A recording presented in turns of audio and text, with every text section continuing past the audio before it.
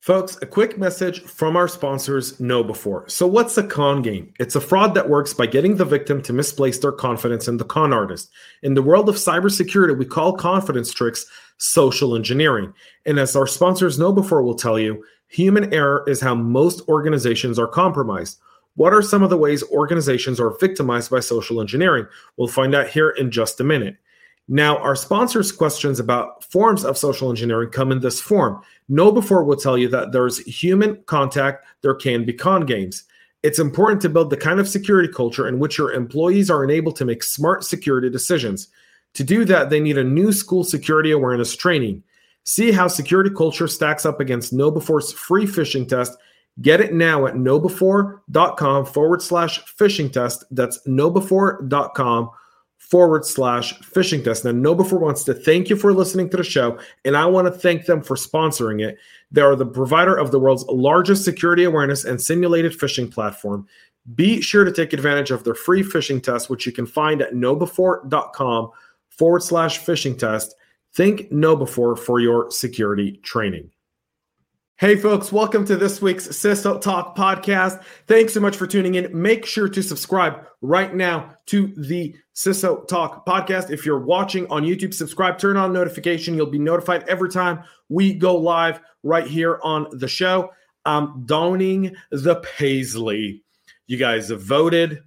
You guys won. So go out and support the Wounded Warrior Project and all the brave men and women that are recovering from PTSD and other critical injuries. The Wounded Warrior Project does an amazing job.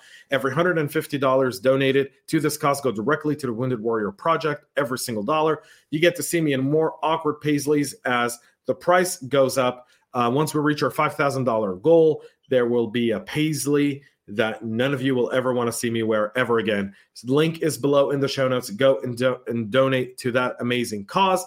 I've got an awesome episode coming up for you guys today. I've been talking about it for a few weeks. Ron Green, Robin Bienfait are going to be joining me here in just a moment as we give you a highlight into the preview of our fireside chat that will be available on Tuesday for the Global Cyber FinTech Conference that I will be co-hosting with my awesome Robin Bienfait. You guys are going to love it. So you can go register right now for your free virtual pass. If you want to be in person and you're a CIO or CISO, please reach out to me or Robin and we'll get you your free pass as well.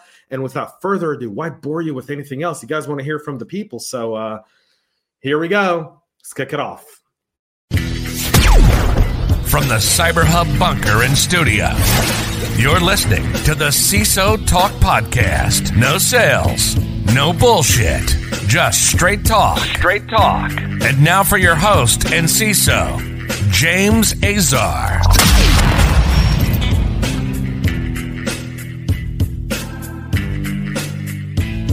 Well, folks, welcome, Ron. Welcome, Robin. How you folks doing today? I'm doing fantastic. I've got wonderful weather and great sunshine, and I'm sitting in the office in front of another call. Awesome. Ron, welcome to the CSO Talk podcast. How you doing? James, thanks for having me here. We got great weather too. We had snow on Tuesday, but we're good today. Yep, it's April. And what is it? April showers bring May flowers? Yeah, it's going to rain all day on Saturday. So yeah. That's a true statement. That is a very, very true statement. But it's not raining next Tuesday. It's not raining next Tuesday when we do the Cyber FinTech Challenge. And even if it was, we've got an awesome, beautiful, socially distanced, responsible facility. We want to see people in person. I can't wait to hug some of the people that are going to be there.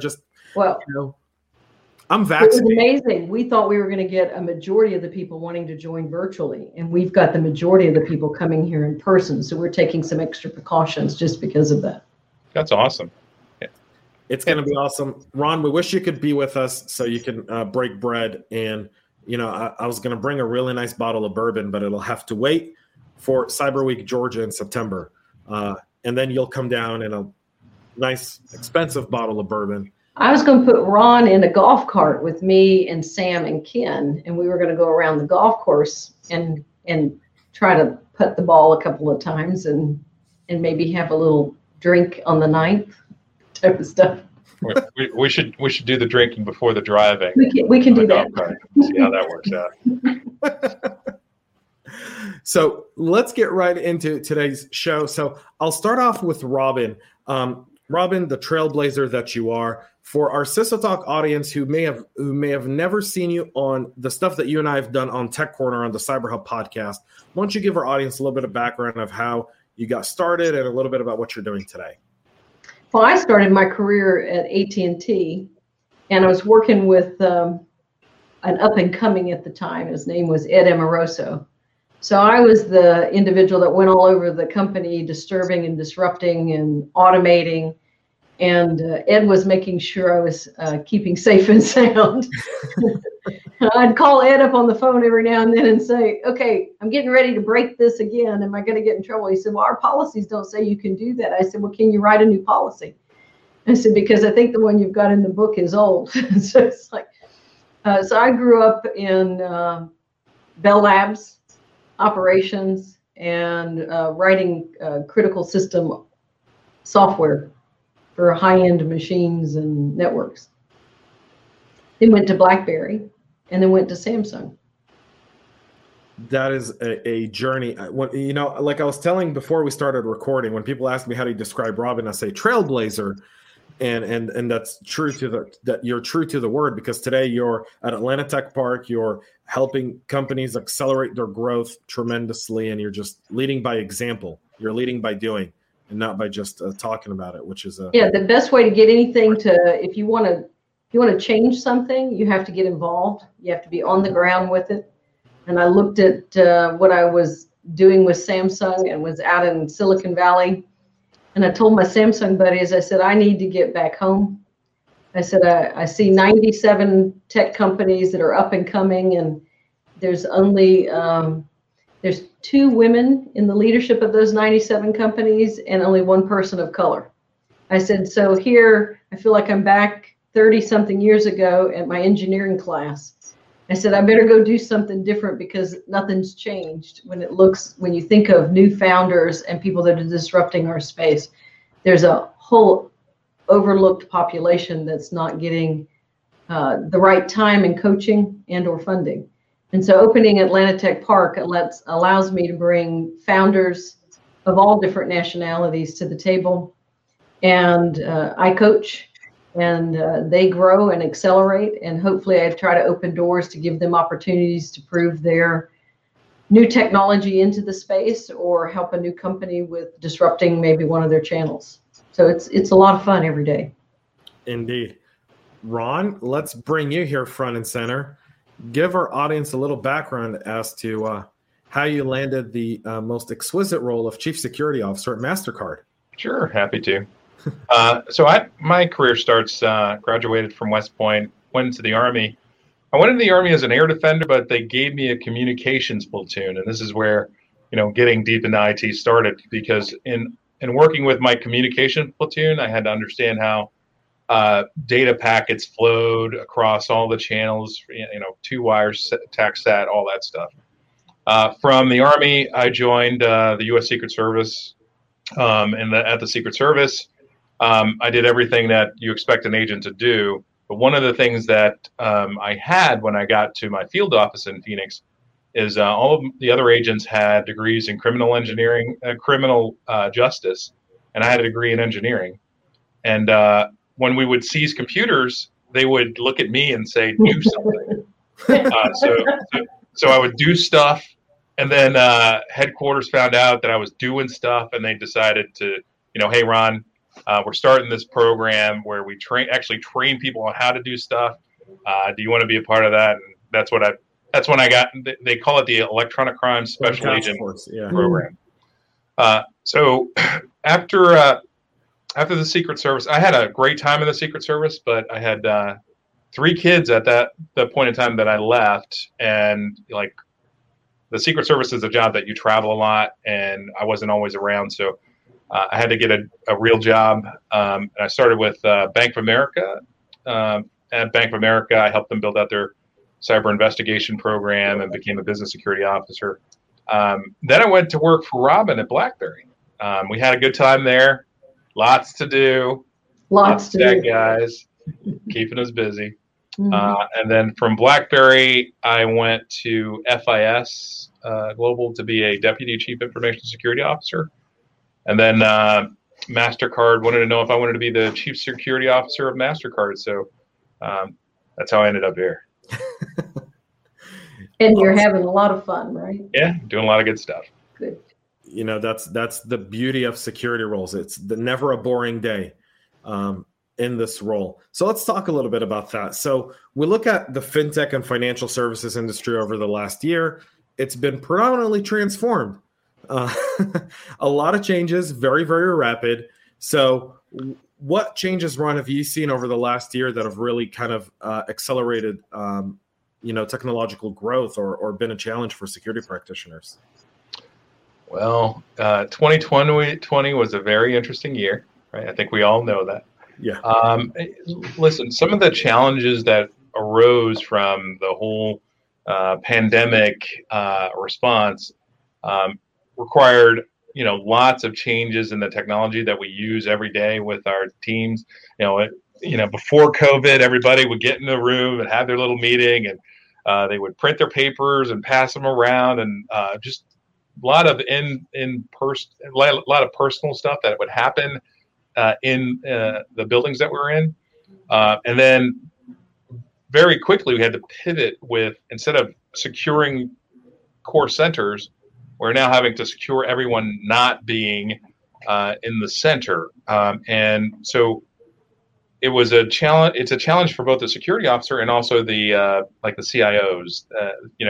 Just now, instead of all of the people being at the center where I have the network set up for them, they're now all coming in. And not only are they coming in from their house, but all of their kids are using the house network, and all of the neighbors are using the network. So capacity for information to be delivered, it was a challenge that we had to overcome.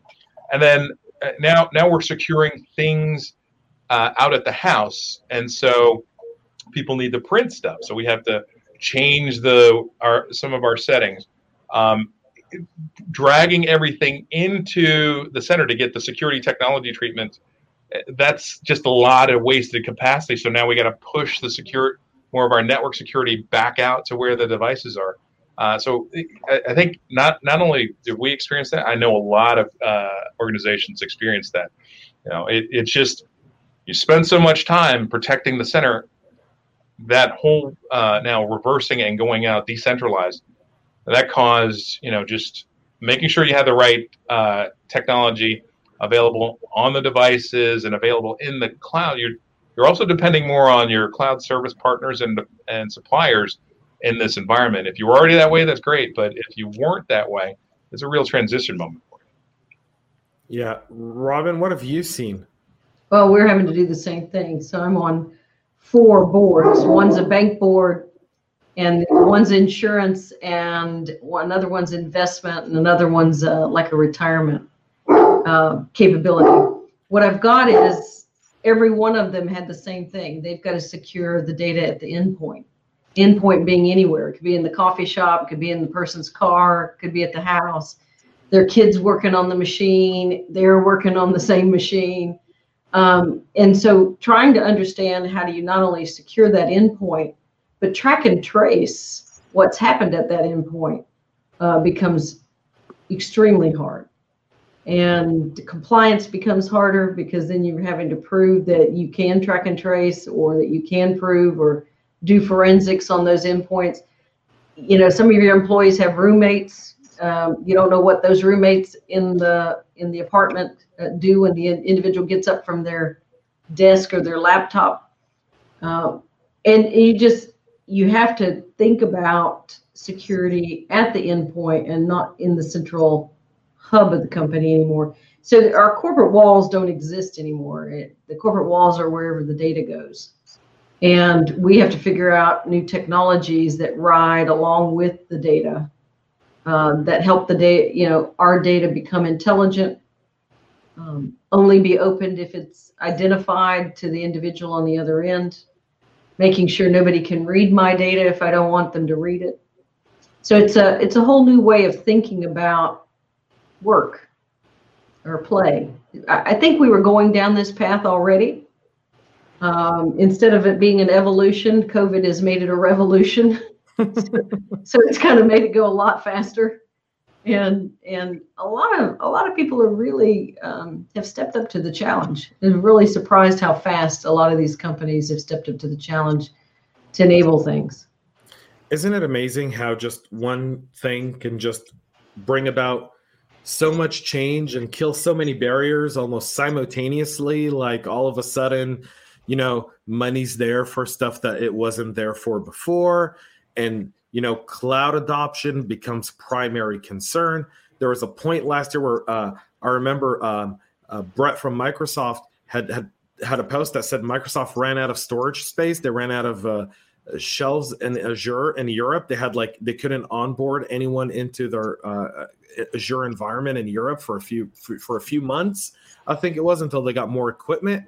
But it's also kind of highlighted the challenges of our supply chain, right? And I think that's been a really, really interesting shift, because there was a point in time last year where we couldn't get a laptop. Yeah, silicon has been an interesting, and the chip space has been very interesting. Sometimes I always wonder, we've got to go step back and look at all those control points. But I even think COVID highlighted how globally dependent we are on things within that supply chain. And in some cases where it may make sense for us as a nation to go back and look at things that we need to make sure that we can be sustainable in the event that supply chain is disrupted, that our critical capabilities can stay intact. It's amazing the thing that, because you think about a lot of the big resources and needs that you have, but when this happened, it's the little thing that is actually, there's this little thing, and we need a lot of those, and now we can't get them. What do we do now? We got to react to this emergency, just like toilet paper, right? So yeah, I was going to go down the toilet paper route. Yeah, but I still don't know. I haven't yet understood the thing about toilet paper.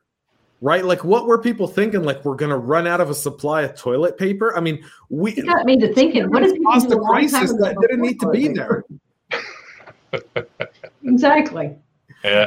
Humans caused a crisis that didn't need to be there. It's absolutely fascinating, but I don't want us to really focus on COVID here. We've got a few more minutes for this specific audience, and then for everyone who's listening or watching, you're going to have to go to atpcyberfintech.com to watch the rest of this. I'm sorry, I know. I've already gotten hate mail for Sam's podcast last week. People going like, seriously, I have to wait a week for this? This is worse. Like, people are so used to binge watching now and like just binging stuff that when you give them like a small taste, I got hate mail. It's the first time for almost 3 years of doing this show, I've gotten hate mail, like over publishing half a podcast.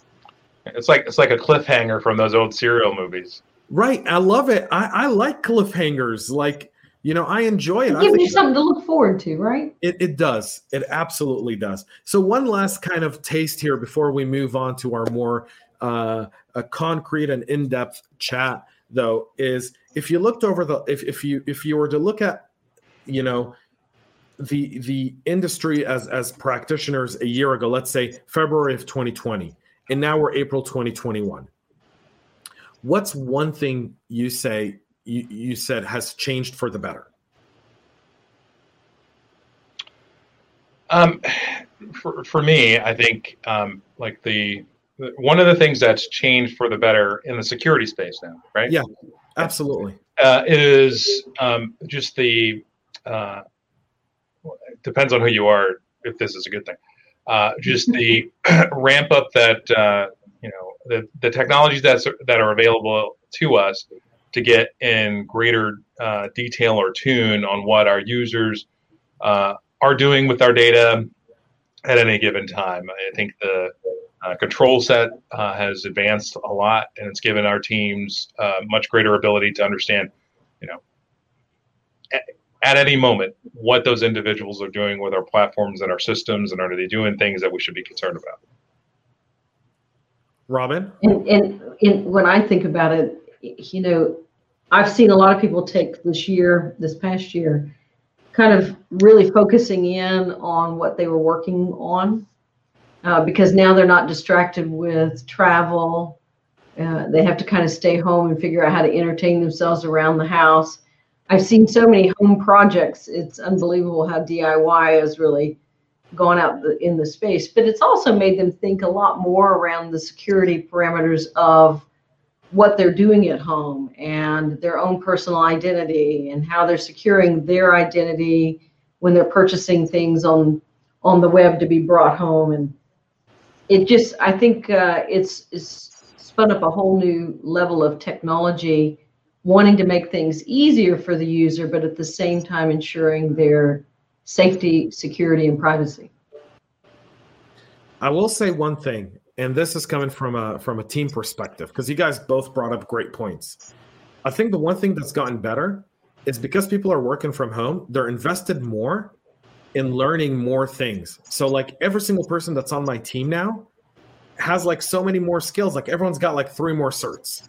Everyone.